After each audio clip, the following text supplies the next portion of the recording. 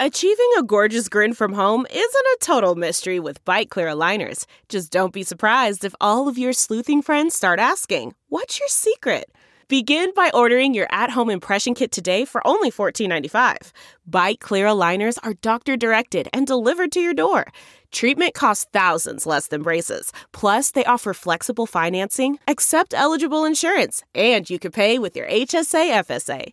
Get 80% off your impression kit when you use code WONDERY at Byte.com. That's BYTE.com. Start your confidence journey today with Byte. The spirit of performance is what defines Acura. And now, it's electric. Introducing the ZDX, Acura's most powerful SUV yet. Crafted using the same formula that brought them electrified supercars and multiple IMSA championships, the ZDX has track-tested performance that packs an energy all its own. Unlock the energy and order yours at Acura.com.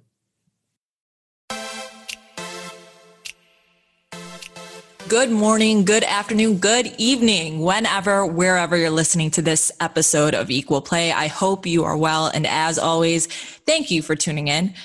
This week, I had a conversation with one of football's pioneers, the first woman hired to coach in the NFL and the first woman to play on a men's professional team in a contact position, Dr. Jen Welter.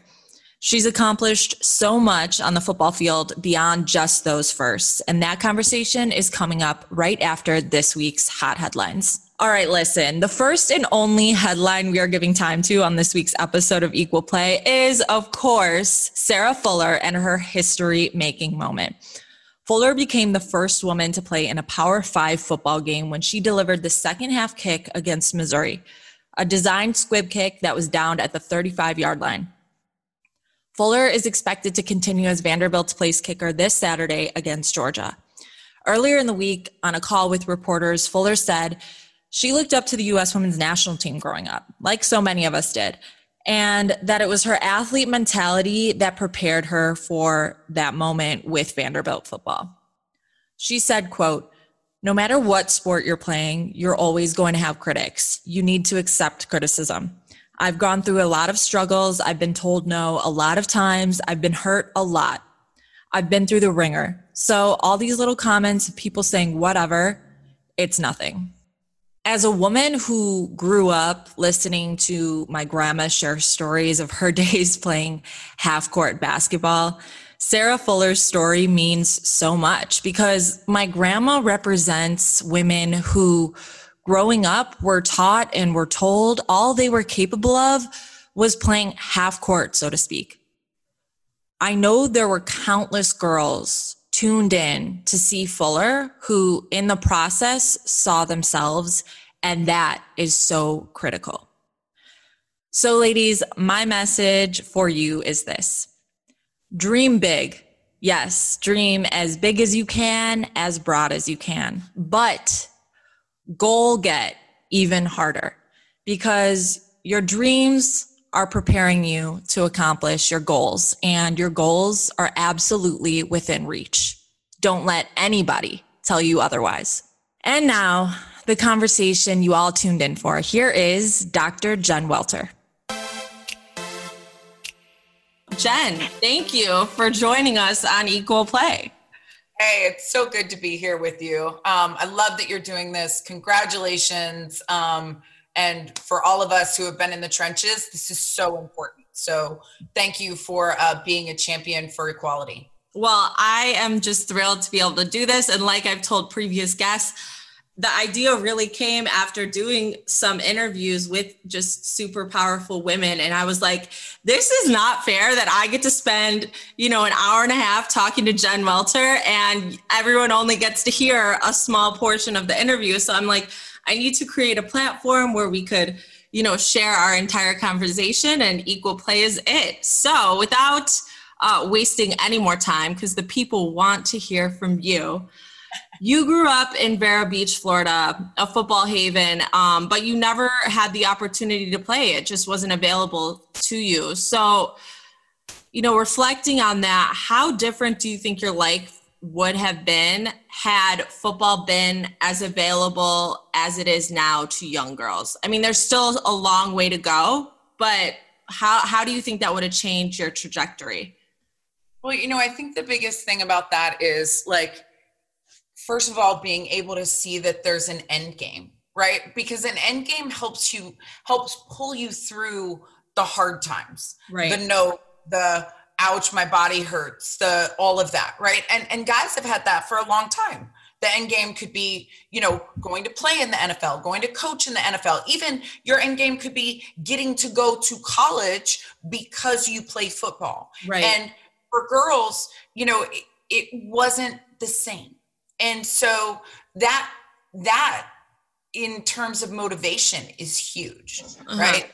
And so even if I had gotten to play back then, I wouldn't have gotten to play with the intention necessarily of it being my life's game, right? And my life's goal. So maybe I wouldn't have been as hungry if I wasn't told it was off limits. However, the good thing about girls who are coming through now is that not only are there opportunities for them to get to play, whether it's, the 4 states that have varsity girls flag football, right? Florida, Georgia, Nevada, Alaska, or finally getting to see that in 2021, the NAIA will have girls varsity collegiate flag football. So you could change your life educational trajectory through the game of football, right? Or get to see women coaching in the NFL or Sarah Thomas reffing in the NFL. You could see that my love and my skill set in football has a place to go. And that you need both of those, right? For girls to be, to maximize their opportunities in the game, right? They have to have early access to knowledge and great coaching to get that fire, right? Because if the boys are getting to learn all of it, we want the girls to be as fired up as at being great as the boys are so that they're not behind, right? Like I didn't get to play football till I was 22 years old. Which is insane. Right. Like I can't even imagine how good I could have been if I was groomed the same way that the boys were, that there was a future where it could be my life's work. Right. If I was good and I played really hard and I studied really hard and there was the access to learn. Right. I had to go against the grain, which, is hard. And it means you're fortified and you're tough and you do all of those things. But I look at the girls now and I get so fired up for them. And it makes me want to create things for them because there's no limit to what they can do or where they can go. And I tell them all, I'm like, be better than me, because they'll say, oh, I want to be like you. I'm like, don't be like me. Be better than me. You have an opportunity to be better than me because you're starting earlier than I did. And I will be thrilled for you when you get there, as long as you're doing what you want to do. Don't do it because I did it. Do it because you're fired up in it and you're motivated to be great, because wherever that is in the world, I want you to have that opportunity, right? If they want to be a journalist because they saw you, I'm going to be like, good, go hang with her when she's covering my camp. Right. And maybe be a junior journalist and, put it on your TikTok and do those interviews because when you love it, right. And you get access to somebody who's doing what you want to do, you get that, early fire and then the build and build and build. Right.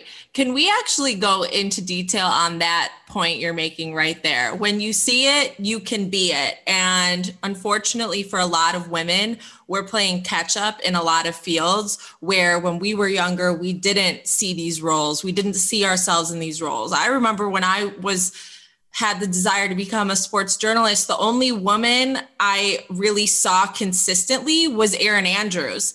And as great as she is, I didn't necessarily totally find myself relating to being a sideline reporter.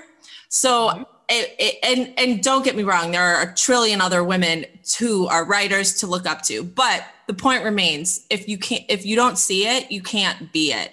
So for you, breaking into all of these places and spaces, what kind of confidence did you have to build up or what kind of acknowledgement did you give to the fact that there was no one you could model yourself after? Yeah. It's funny. When I made my first football team, the promise I made myself was that I would step up into every challenge, which meant I had no idea what I was promising I would do. Right? Like, I was like, okay, we'll take it as it comes. I'm like, dang, okay, I didn't see that coming. Right? Because they weren't there. Right? Like, when I started playing, the biggest dream was to win like a Super Bowl. And I put it in air quotes because women's football doesn't necessarily have an equivalent term, right? They call it a world championship, but then again, I have a gold medal and we played the world. So world champion seems a little weird when you have a gold medal, right? Like, so Super Bowl, like maybe ours is the superior bowl. I don't know. Women, right? But that was the ultimate goal because that was the biggest thing we could aspire to. And then I won, and then we won, 3, and then we won 4. And then you start to think, okay, well, what now? Right? Like my hands are heavy, but I still don't have any increased opportunities, right? I've got some great bling. And thankfully mine is earned, not purchased. And I actually was the girl who remembers a time. And for anyone who's listening out there, I want you to think about this. We always think of strong people as never having bad times. That is not the case. Right. Strong people were fortified. Okay. And I certainly was. At the time I won my first Super Bowl, okay, those big, thick rings are stubborn. And they don't tell you when you order your first one in like the sizer, we've all sized our finger at one point at it, they don't tell you that you actually have to oversize it when they're big because it doesn't fit the same as like that skinny band. Oh, wow. And so I had sized my Super Bowl ring, my first one, to fit on my right-handed ring finger. When I got it, it did not fit on that finger. There was only one finger that it would fit on, and that was my engagement finger. And at that time, I was engaged, but I was not fully engaged. I was there because I thought it was the right thing to do. I thought it was what I was supposed to do. Yeah. And I distinctly remember the day that my Super Bowl ring displaced my engagement ring. And I remember laughing to myself and being like, oh, I guess I'm married to football. And it was the turning point in that relationship because it ended up being really bad. I ended up leaving it. And the strength in me to be able to look at him when he was mad that his engagement ring had lost hold on the possession of me and that finger was to say, but you can't buy this. And every time I looked at that ring, I knew that it was special. And it reminded me that I was worth it. And that is something that, we teach guys to aspire to rings, but we teach them to aspire to championship rings. We teach girls to aspire to engagement rings. Mm-hmm. And that to me was one of the most important shifts in my life. Then you get 1, you get 2, you get 3, you get 4, that doesn't change. And you start to wonder what's next. And then you think maybe I've put my body through the grinder and made enough hits for something else. And then another door opened and they announced that they were going to field the very first U.S. national team in America's game. Mm-hmm. America's team, sorry, Jerry Jones, in America's game. And I was like, I have to do that. What always gave me, I think it's a fire. I don't know if it's always a confidence because there are so many times when I have, especially stepping into the men's world, maybe felt and wondered if, I wasn't the wrong person, right? Like I remember talking to 2 of my best friends, Odessa Jenkins and Alberta Fitchard Bryson, when I had the opportunity to play on the men's team. And I thought, maybe I shouldn't be the person. Like you guys both play. Then they wanted me to play running back, which I wasn't, right? And I was like, maybe one of you should do it because, you're actually running backs, right? Like maybe you'd be better at this than me. And Odessa looked at me and she's like, Welty, you can't hand off your destiny. That's really powerful. And, you talked about your Team USA and everything you guys went through to reach the highest level, to accomplish the highest goal. And you ultimately did, but you and your team received little to no coverage. And you have talked openly on the record before saying, that the expectation was that you all would come home and there'd be a celebration and there'd be acknowledgement, and that this moment would be the turning point for women in football. And unfortunately, that wasn't the case. How painful was it to reach that peak and feel like that was going to happen, that was going to be the turning point, and come home to see that little had changed? I think you always hope, right? Like when you do something epic, there's this hope of this breakthrough. At least that's what it was for us, right? I mean, if I looked at it realistically now, knowing that nobody really knew about us and that we had to pay to play, like nobody really would have known because we weren't getting the coverage, right? This is why it's so important to have, the media and what's happening on the field work hand in hand, because, you can win a gold medal, but you're not going to get all that glitters, with that gold if no one knows. You have to have both the moment, and it needs spotlight, right? And it needs amplification. And so in 2010, when it didn't happen, we were like, okay, right? We've got more work to do. I think it was harder in 2013, 3 years later, when we realized nothing had changed, when we won our second gold medal. And yet again, it was like, yay! No. Right. I was writing and covering Team USA while I was playing, right? I used a GoFundMe to raise my money, because for the first time I realized that, I had always thought of kind of like, I didn't want anybody to know that we weren't making money, because I didn't want them to think of us as less because we were making less. It took me a long time to realize that professionalism isn't the dollars you make, it's the attitude you take. I've interviewed and spoken with countless professional women in sport who have that problem in their head, and we, even in the media, the dollar amount is not discussed. And I mentioned, I've talked to countless female athletes who bring that up, that they don't want to talk about how much they make. And we're seeing that change a lot. And the U.S. women's national team has done so much in the fight for equal pay.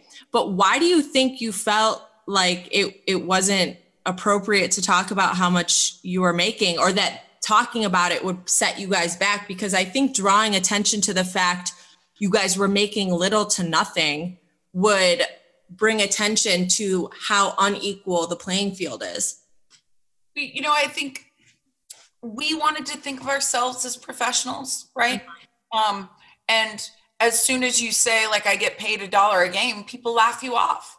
Right? Men's semi-pro football makes more than $1 a game. And there are still a lot of people that will say, it's women's semi-pro football. And I'm like, it's the highest level. Okay. Just because the dollars aren't there doesn't mean that the sacrifice isn't there. Doesn't mean that they aren't the best that there is. But we do attach professional with dollars, right? Mm-hmm. And we attach amateur status to not getting paid. So if you're going to say you're a pro, then that means that there is money. That is actually the definition. That's why I always tell people I say pro, because we couldn't afford the professional. We weren't making enough money for that.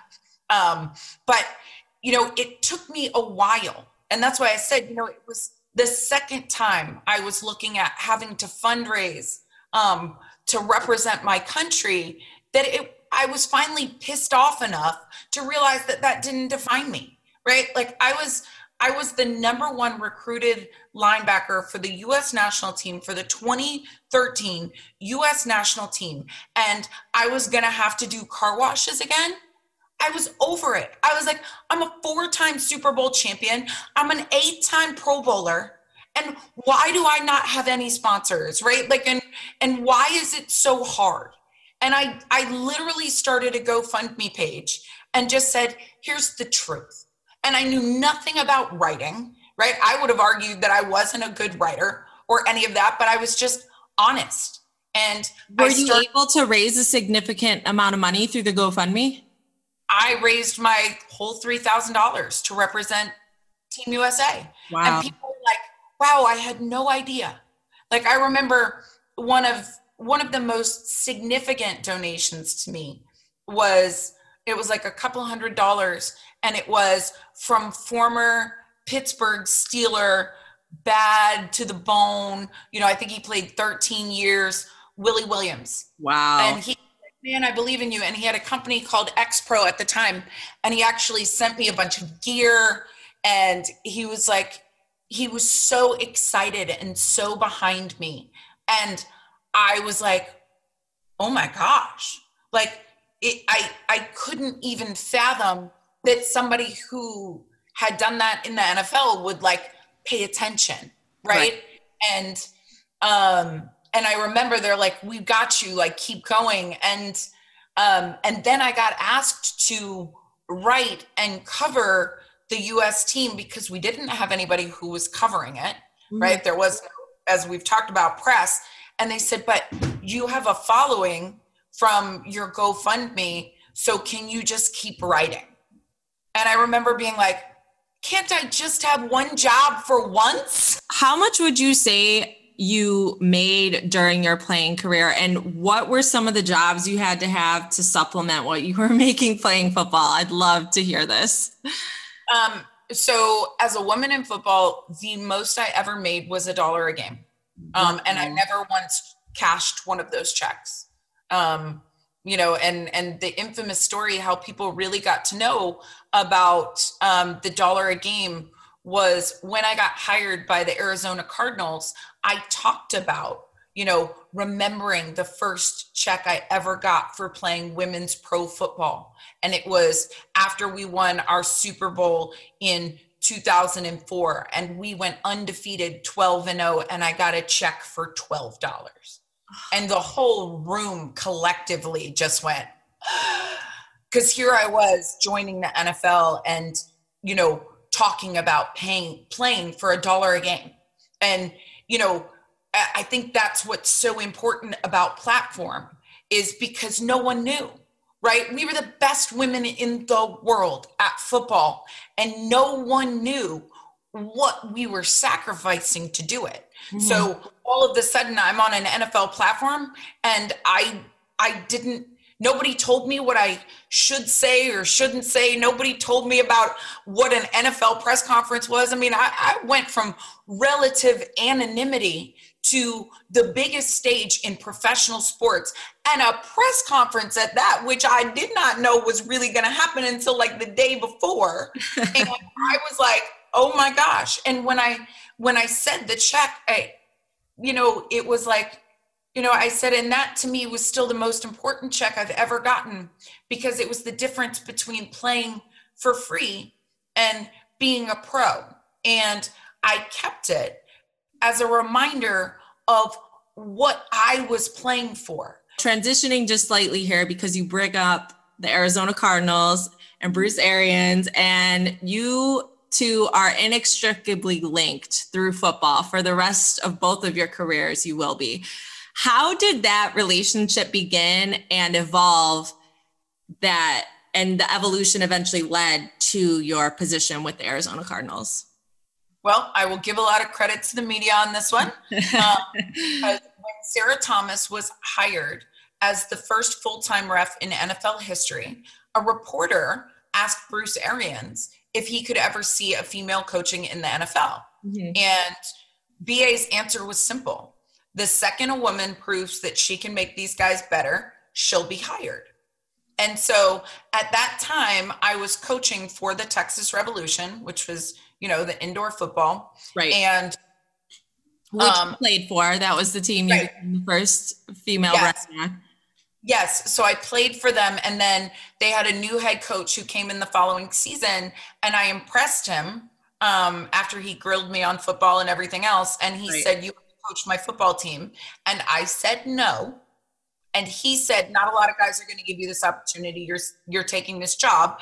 And I said no, and I hung up. And the next day he called me back and told me about myself. He said, do you remember how I told you not a lot of guys were going to give you this opportunity and you were taking this job? And I said, yeah. He said, good. I took it for you. You're for me. And by the way, you can't quit. Otherwise, the entire narrative of women coaching in men's pro football will be, we had a girl once and she quit. Right. Oh, the pressure. Right? Like, did this guy have my number? Well, no. You know what? It was good pressure. And I lovingly say that Wendell Davis drop kicked me to success, because though I may have not felt confident enough to step up into that role, I surely wouldn't quit. Right? Like, I'm not a quitter. Right. And he knew that. Yeah.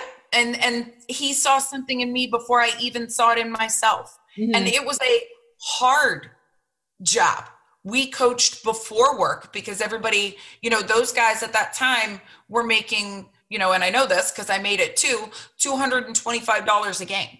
Wow. And that's only when you're on the active roster, right? So it's not a full-time thing, but we had to practice before work so that then they could go to their other jobs. Mm-hmm. And, you know, so we had a full coaching staff, I want to say of like 10 or 11 at the time, like when I took this job, and I was like, oh, this is amazing. Like, we had a bunch of like, you know, former NFL guys, and you know, really get to learn from them. And this is the perfect mentorship. We started with 10. By the end of the season, there were 2 of us who had originally started. We had this opportunity to do this crazy cool thing together. And these guys were so respectful and so loving. And I have amazing relationships with them to this day, because everybody thought we would be an epic fail, right? When I played or when I coached. And so when Bruce made that comment, I went to Devin and I talked to him about it. And he said, well, we should call Bruce. Well, it's a little different for you, Mr. Former New England Patriot and current head coach of the Texas Revolution, to say we should call Bruce than me, this girl who the closest I've ever been to an NFL sidelines was the nosebleed section, because we couldn't afford to be anywhere else unless we were working the event or something, right?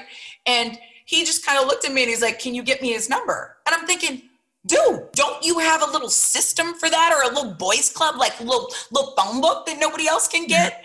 And you know, I just laughed about it. And he was like, well, I'd love to talk to Bruce for you, but you have to get me the number. So, you know, like I said, practice was really early. And I ended up having a lot of time on my hands that day. So I got back and it kind of felt like a challenge. Like, could I get his number? And I was like, I don't know. So I go on the Arizona Cardinals website and I find a number, and I call the Arizona Cardinals on behalf of my head coach. Uh-huh. Which, right? I was following rules. You love a challenge. You were just following rules. Right? He asked me to call him. Exactly. You know, and I told them I was calling on behalf of him. So I was kind of like, not more like an assistant that day, like than an assistant coach, but the same. I'm helping the big man. Right. And my head coach wanted to talk to their head coach about this woman who was coaching on his staff, who just happened to be me. Right. And so I worked my way all the way to Bruce's assistant, Wes. And Wes was so awesome. He was like, I think BA would really want to take this call. Let me get your head coach's number and I'll have him call him back. I didn't actually think that BA was going to call back my head coach. I just kind of thought I had gotten blown off, but I was so proud of myself that I had the nerve to call the Arizona Cardinals. I was like, wow, that was super dope. Like, I can't even believe I did that.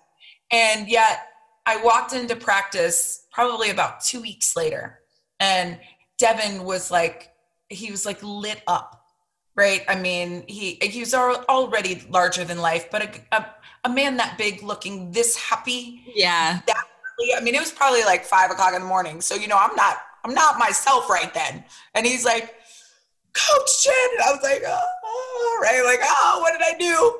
And he was like, you will never guess who I talked to yesterday. And I'm thinking, Coach, I'm sleepy. I'm not guessing anything. Right. Right. And he's, Yeah, I'm probably paraphrasing, I'm sure, but he was like, it was Bruce Arians, and he said, "Tell me about this girl." And that so was the beginning. That was the beginning. And, BA asked, do the guys listen to her? What's her background? Wendell said, or Devin said, like, they talked for about an hour, and he's like, he wanted to know everything about you. He loved that I had a PhD in psychology, and, he essentially said, would she be interested in this? I think this is the right team. We have great high character guys. I think they'd be great. And he said, we already have one of the most diverse rosters in the NFL. And he's like, I think this is the right team, the right, coaching staff, and you're definitely the right woman. And he said, I don't know yet if I can make this happen. I have to get a whole lot of yeses, but I want you to know it's in my heart to try. Did you feel a sort of pressure at all? I know we've talked about pressure in this conversation already, and that, pressure is a good thing. Pressure makes diamonds. But did you feel a sort of weight on your shoulders that if this opportunity didn't work out, or if it ended poorly, the door would shut behind you for other women? I always say that, like, as your first responsibility is to ensure you're not the last. Right. And so it's hard when you're that one person, because you are the entire sample set, right? There's not been other people who did it. They're not looking like, the narrative isn't, can Jen Welter do this, right?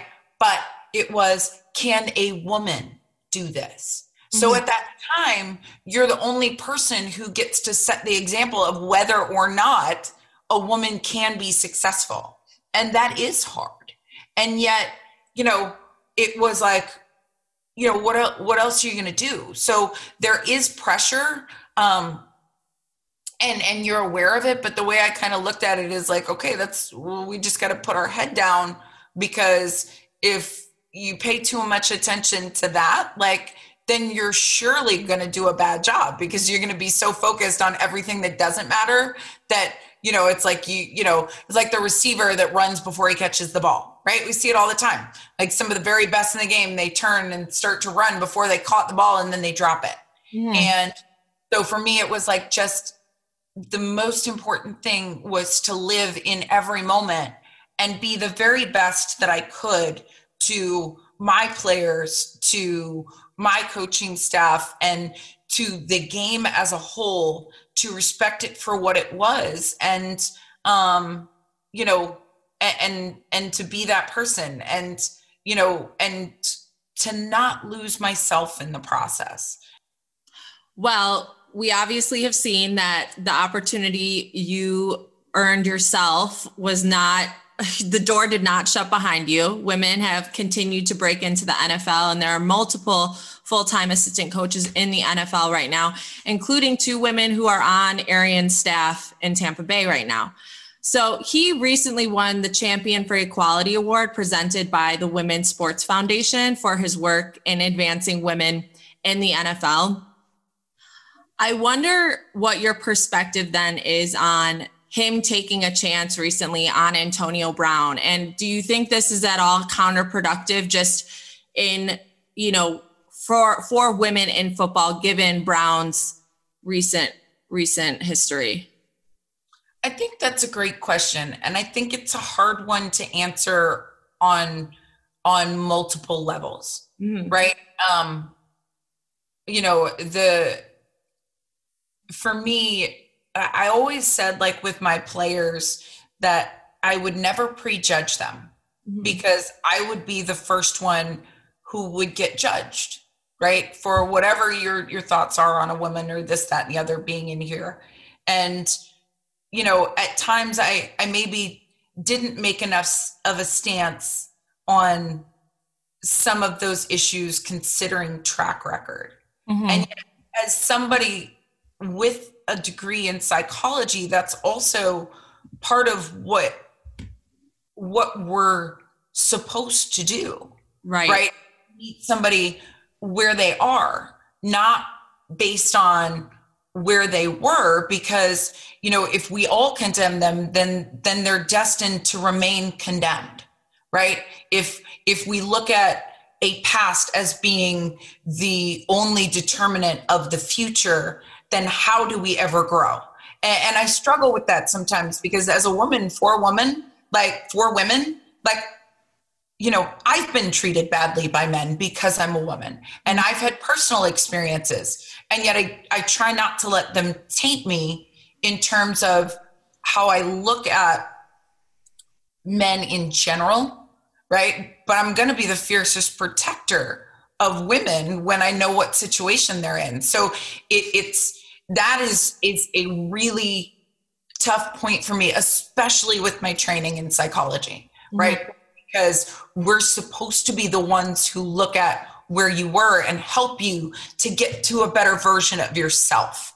In looking at Antonio Brown going to Tampa Bay, one of the things that I thought was interesting that Bruce said is that he said, you know, if those charges turn out to be true with respect to the abuse of a woman, then he won't be here, right? And so, you know, making the statement that he is still considered in that account innocent until proven guilty is an interesting distinction, right?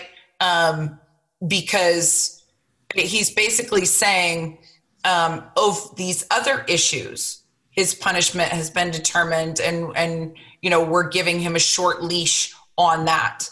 But on this issue, we don't yet know if it's true or false. And I owe it to my team to give them this opportunity. So I'm torn with that. Transitioning here, why do you think women's football hasn't been sustainable despite the continued showing of interest by women in football and also the accomplishments women have made in football? And how do we change that?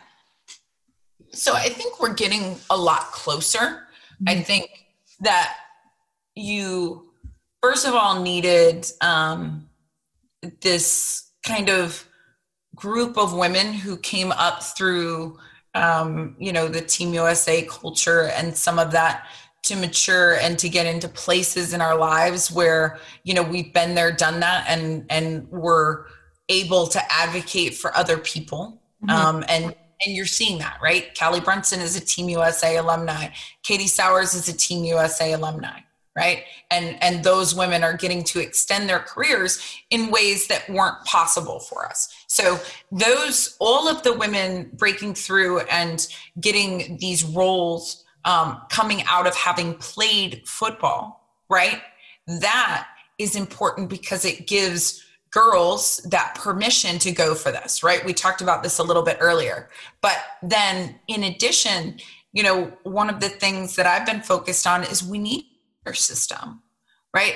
We don't want the women to necessarily, or the game's going to be inherently limited is probably a better way to say it. The game's going to be inherently limited if it is always starting when women are 22 years old. Right. Right. Or there's not a feeder system. And yes, some have played earlier. You know, Sammy Grisafi, who was our Team USA quarterback, played in high school. And now there are actually more girls playing, you know, through high school.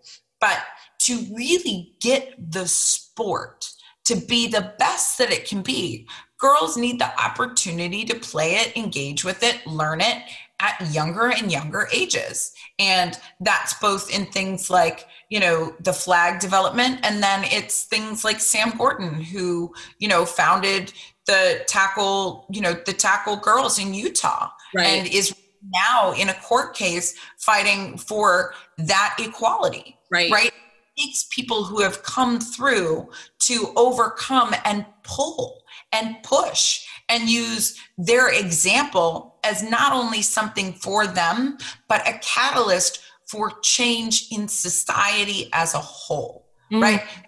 Gordon went viral for playing against the boys and then didn't want to just have to play against the boys anymore. Right. But to that point then, do you think reaching the pinnacle would be women playing in the NFL or women having their own sustainable league?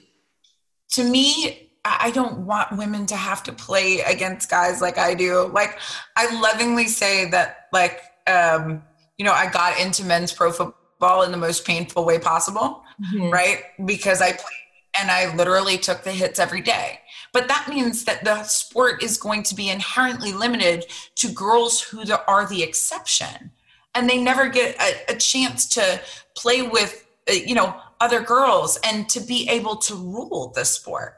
Right? So why does it have to be that she's different in order to be in this game, as opposed to this game, just like every other game, is made for her? Right. And I think that's the goal. And you see the movement towards that through the things that are happening in women's tackle football now. So I think you're kind of getting at that place where there is this perfect storm of increased professionalism and the goals of getting women in sports in general, right? More profile, more media coverage, and yes, more darn pay, right?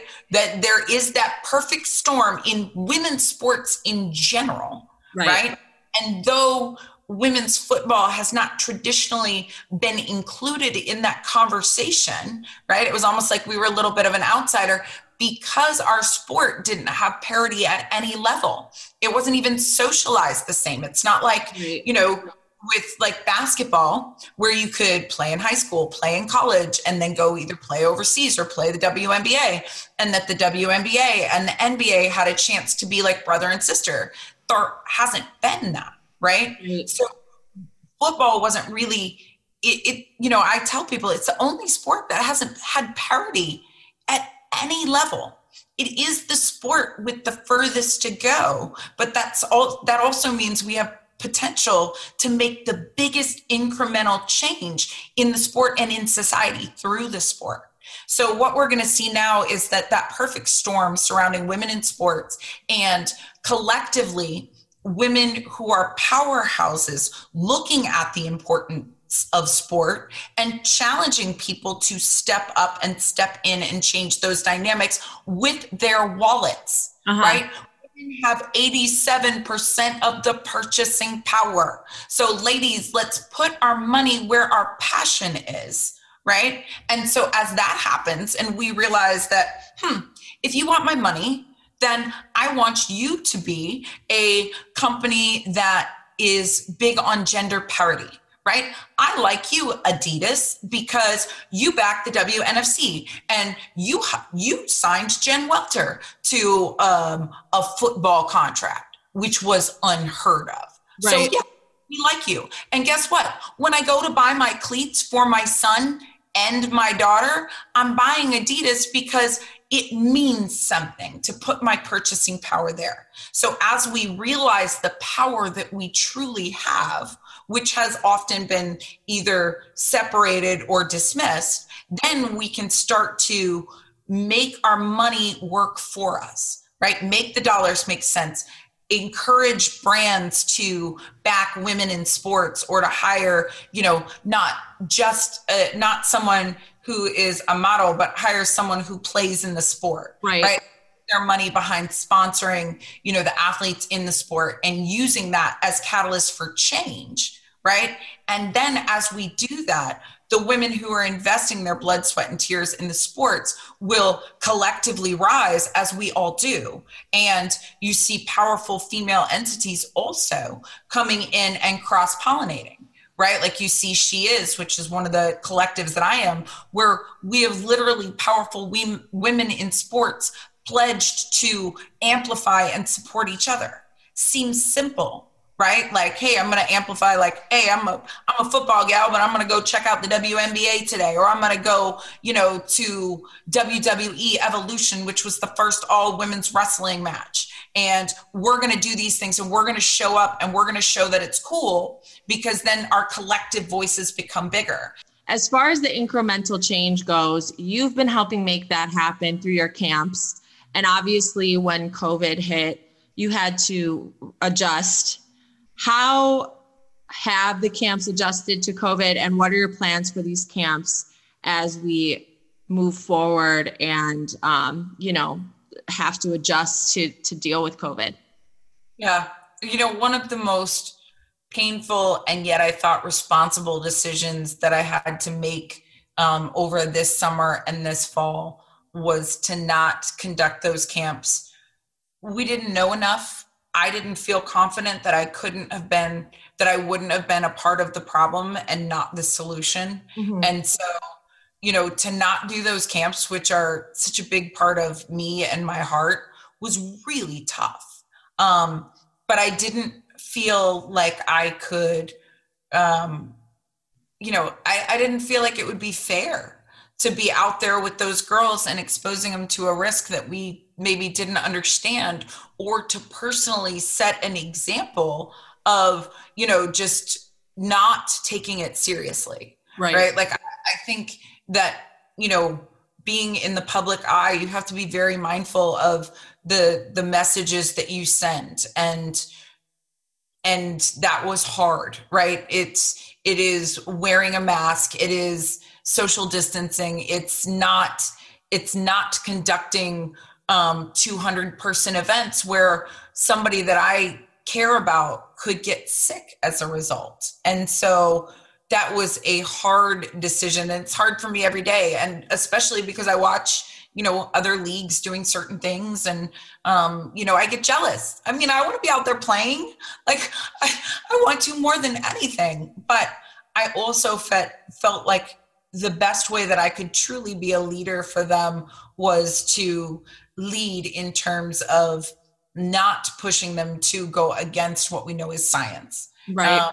And so, we've done some virtual things, I've led some virtual workouts, and also, Adidas and I have done some, talks about sports as a business, right? We did one so that the girls could understand like cleat design and, having some other extended conversations for them. And I think that that's great. There's also been some digital content. And then I am working with actually, one of my coaches, Coach Stone, and we're going to do and this is the first venture that we've had since COVID, but the setup is designed for it. We're going to do a camp with the USO for some of the soldiers on a base. So it's a controlled environment. And we're going to test out what a great football day could look like with social distancing and not having, and minimizing any of that possible transference. And we thought the best way to trial that was with adults, so that we would, because theoretically they can follow instructions. I wish you all could see my eyes on that, because problem. But we're gonna venture into that, because, I think for me, it was like, in the short term, what was important was to lead by, supporting them and not being that temptation. And now seeing that this is going on for much longer than any of us would have imagined or hoped, how do we maintain contact, whether it's in person or digitally, which we've done some of, but not to the extent that I probably would have done it if I'd have known. And then, as we're dealing with the fact that this could be a whole nother year, then if we're going to do some in-person stuff, what are the best ways to do it and to protect all parties involved? So that is really our next evolution. But I think content is going to be a huge part of that. And we can also give the girls a whole lot of new hope in forming a partnership with the Pro Football Hall of Fame, so that they know they have a place there. Definitely. That was really important to me. And for them to specifically request that, like, the home of Iron Girls be at the Pro Football Hall of Fame, to me was like, it was such a huge thing to really even like read, right? We talked about it, but to like read it, I was like, wow, we have a home. Right. Outsiders have been welcomed into one of the meccas of football at the highest level. And we're going to, give the girls opportunities in that place and that space that they know that, you know, it's not out of bounds, because it was to me. I had never been there until my t-shirt was in the Hall of Fame. That partnership between yourself and the Hall of Fame Resort and Entertainment Company was announced today. It's November 9th. This episode is going to publish this weekend, but that partnership was announced today. And as you said, even though the future of in-person activity is still up in the air for Gridiron Girls, the hope that you are able to establish through this partnership with the Hall of Fame is going to mean so much to young women, knowing that when these camps do begin again, their home is going to be at one of the most iconic football locations in the world. Absolutely. What went into making this partnership happen, and how much are you looking forward to actually getting to host a in-person camp in Canton? Oh my gosh. So it is the home base because, you know, as I said to them, a big part of this is outreach and being in the community. So we can be based here and this can be our, you know, our central place, but it will certainly not stop me from traveling and going to these girls where they are, because, you know, a lot of the girls that we want to reach out to are the ones who maybe couldn't take a trip like that to Canton, Ohio. Right. So they deserve those in-person opportunities. So just to, that we know that, but we do hope it will be a destination for some huge events. And, you know, I have dreams of like big Gridiron Girls tournaments where, you know, women and girls can come, you know, from all over the world and, you know, come to this destination where football is for them. And that is the hope. So you know, the initial roots of that partnership really started when my shirt was inducted into Canton, because I didn't really know what it would mean to so many people there, right? Like I knew what it meant to me, but like seeing the women who were working in the, you know, the archivalist, Rachel, and like her saying how proud she was to order this bust, and all of the women who worked for the Hall of Fame, to really just say like, oh my gosh, you're like our hero. And we can't believe that we were here in this time that, you know, that women would be doing this. I was like, oh my gosh, like it became, it gave me such a broader perspective of all of the people within the sport who were impacted by the on the field activities. Right. And, to see truly how we could champion change in society by moving the needle in all aspects of the sport. And so I got to meet these incredible people. And we started off with David Baker, who is actually with the Hall of Fame. So there's the Hall of Fame Village, and then the Hall of Fame Museum. And he's just this giant man. He's the one we all see, like, who tells the guys that they're going to be in Canton, who knocks on the doors. And he was like, you know, Coach, I want you to know, no matter what, you have a home in Canton. And I remember feeling, as somebody so displaced, to finally feel like this warm love of football, through generations. Right. And he asked me first to be on the advisory board for the Game for Life Academy, which they were putting together, which of course was right up my alley, because it was, you know, life lessons through the game of football. Right. And so obviously, as somebody who has had my life really molded by football, like I was like, yes, I get to do stuff with the Hall of Fame. And like, you want my ideas and to make sure that girls have a voice, and yes. And so I've worked with them on that for a while, and really that allowed us to develop relationships, right? And, you know, I've had these programs. I mean, Gridiron Girls was founded 3 years ago, and you know that I was like, you need to do Gridiron Girls, we can do this here. And, you know, my women's programming that I created and we launched with the Redskins, I think I did it in 2016. And I've shown them that, and I'm like, we need to do this for women here. And they were so deep in the development project of building that huge stadium and everything. They were like, yes, Jen, yes, we're building the stadium. We're doing all this stuff and we want you to be a part of it. And it was like, oh man, am I getting my hopes up for nothing? Right. But then the Hall of Fame Village is actually a really cool, it's the part of now the Hall of Fame that is honoring the past and really looking towards the future. Mm-hmm. And, they were like, we want to be more inclusive. We want to do this. And the president of the Hall of Fame Village reached out to me, even though we had been introduced. I think he came in like this year. And so women like Anne Graffis, who is a rock star and has, she used to be at the museum and now she's with the Village. She told him, like, I think from day one, like, you need to work with Jen. You need to work with Jen. You need to work with Jen. And him and I had talked once on the phone, but it was right before the start of COVID. And it was like, oh no, all this stuff we've been working on. No, right. It went away. And he reached out probably, a month or a couple of months ago. I don't know. Time is relative right now. And was like, it's time.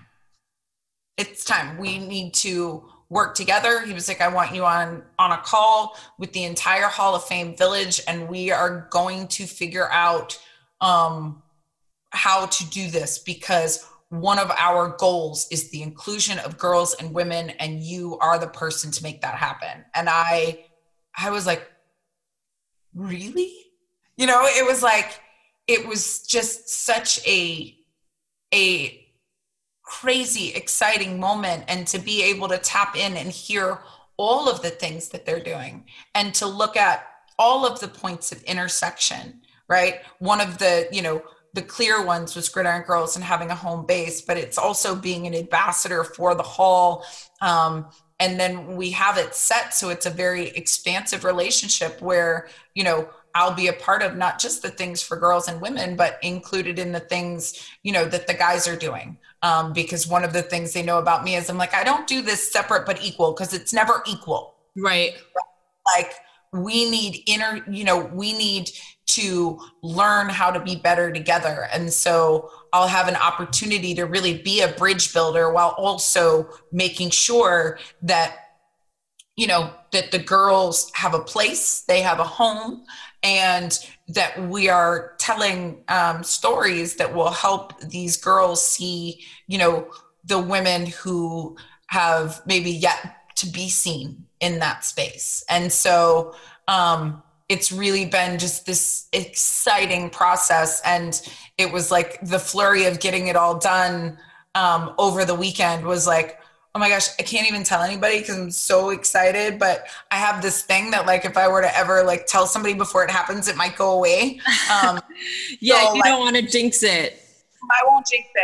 Like, that was right.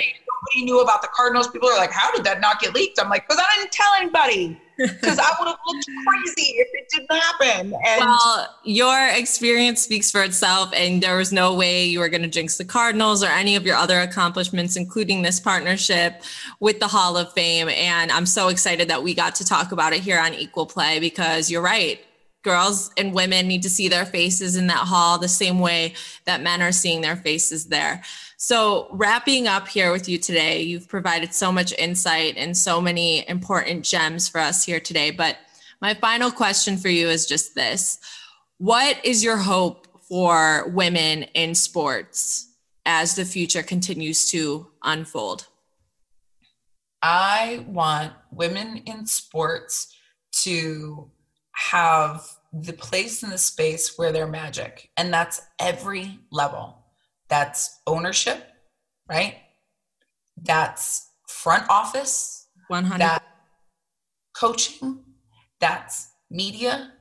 Because it's her passion. And because she's capable. And because she's worth it. Not because she's the exception, not because they need a token, not because, whatever else that is, but because why wouldn't she? Shouldn't she? Couldn't she? We have a vice president-elect who is a female, whose mom was an immigrant.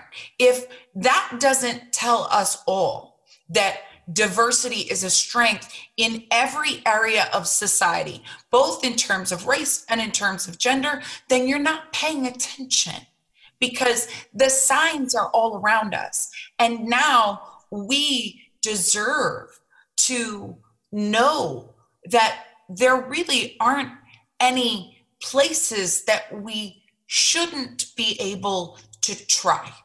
Now, 100%. we decide it's not what we like, that's okay. Right. That's a different story. Right? Like, I'm not a quarterback. There's all these videos with me throwing the ball, which I laugh because I'm like, yeah, I do that because I'm running a drill. Right? But I'm not a quarterback. There are great quarterbacks who are women and they would laugh. I'm a linebacker or a speed rusher, right?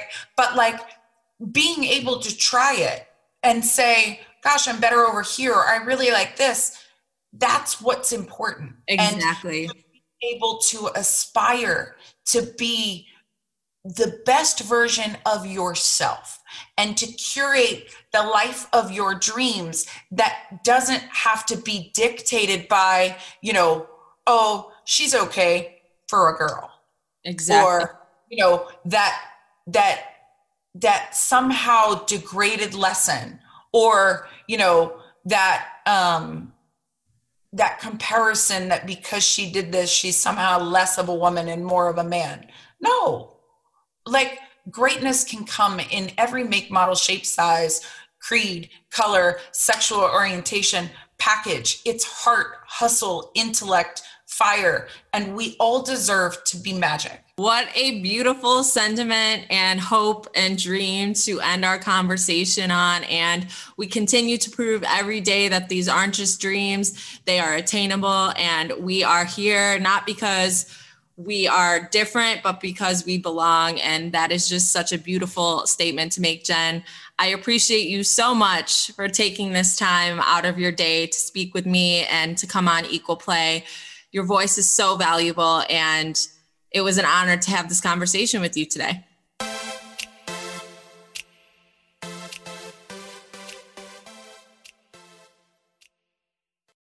You know how to book flights and hotels. All you're missing is a tool to plan the travel experiences you'll have once you arrive. That's why you need Viator. Book guided tours, activities, excursions, and more in one place to make your trip truly unforgettable. Viator has over 300,000 travel experiences to choose from. Everything from simple tours to extreme adventures and all the niche, interesting stuff in between. So you can plan something that everyone you're traveling with will enjoy. Real traveler reviews give the inside scoop from people who've already been on the experiences you're considering. So you can plan with confidence. Free cancellation helps you plan for the unexpected. And 24/7 customer support means you can travel worry-free. Download the Viator app now and use code Viator10 for 10% off your first booking in the app. Find travel experiences for you. Do more with Viator.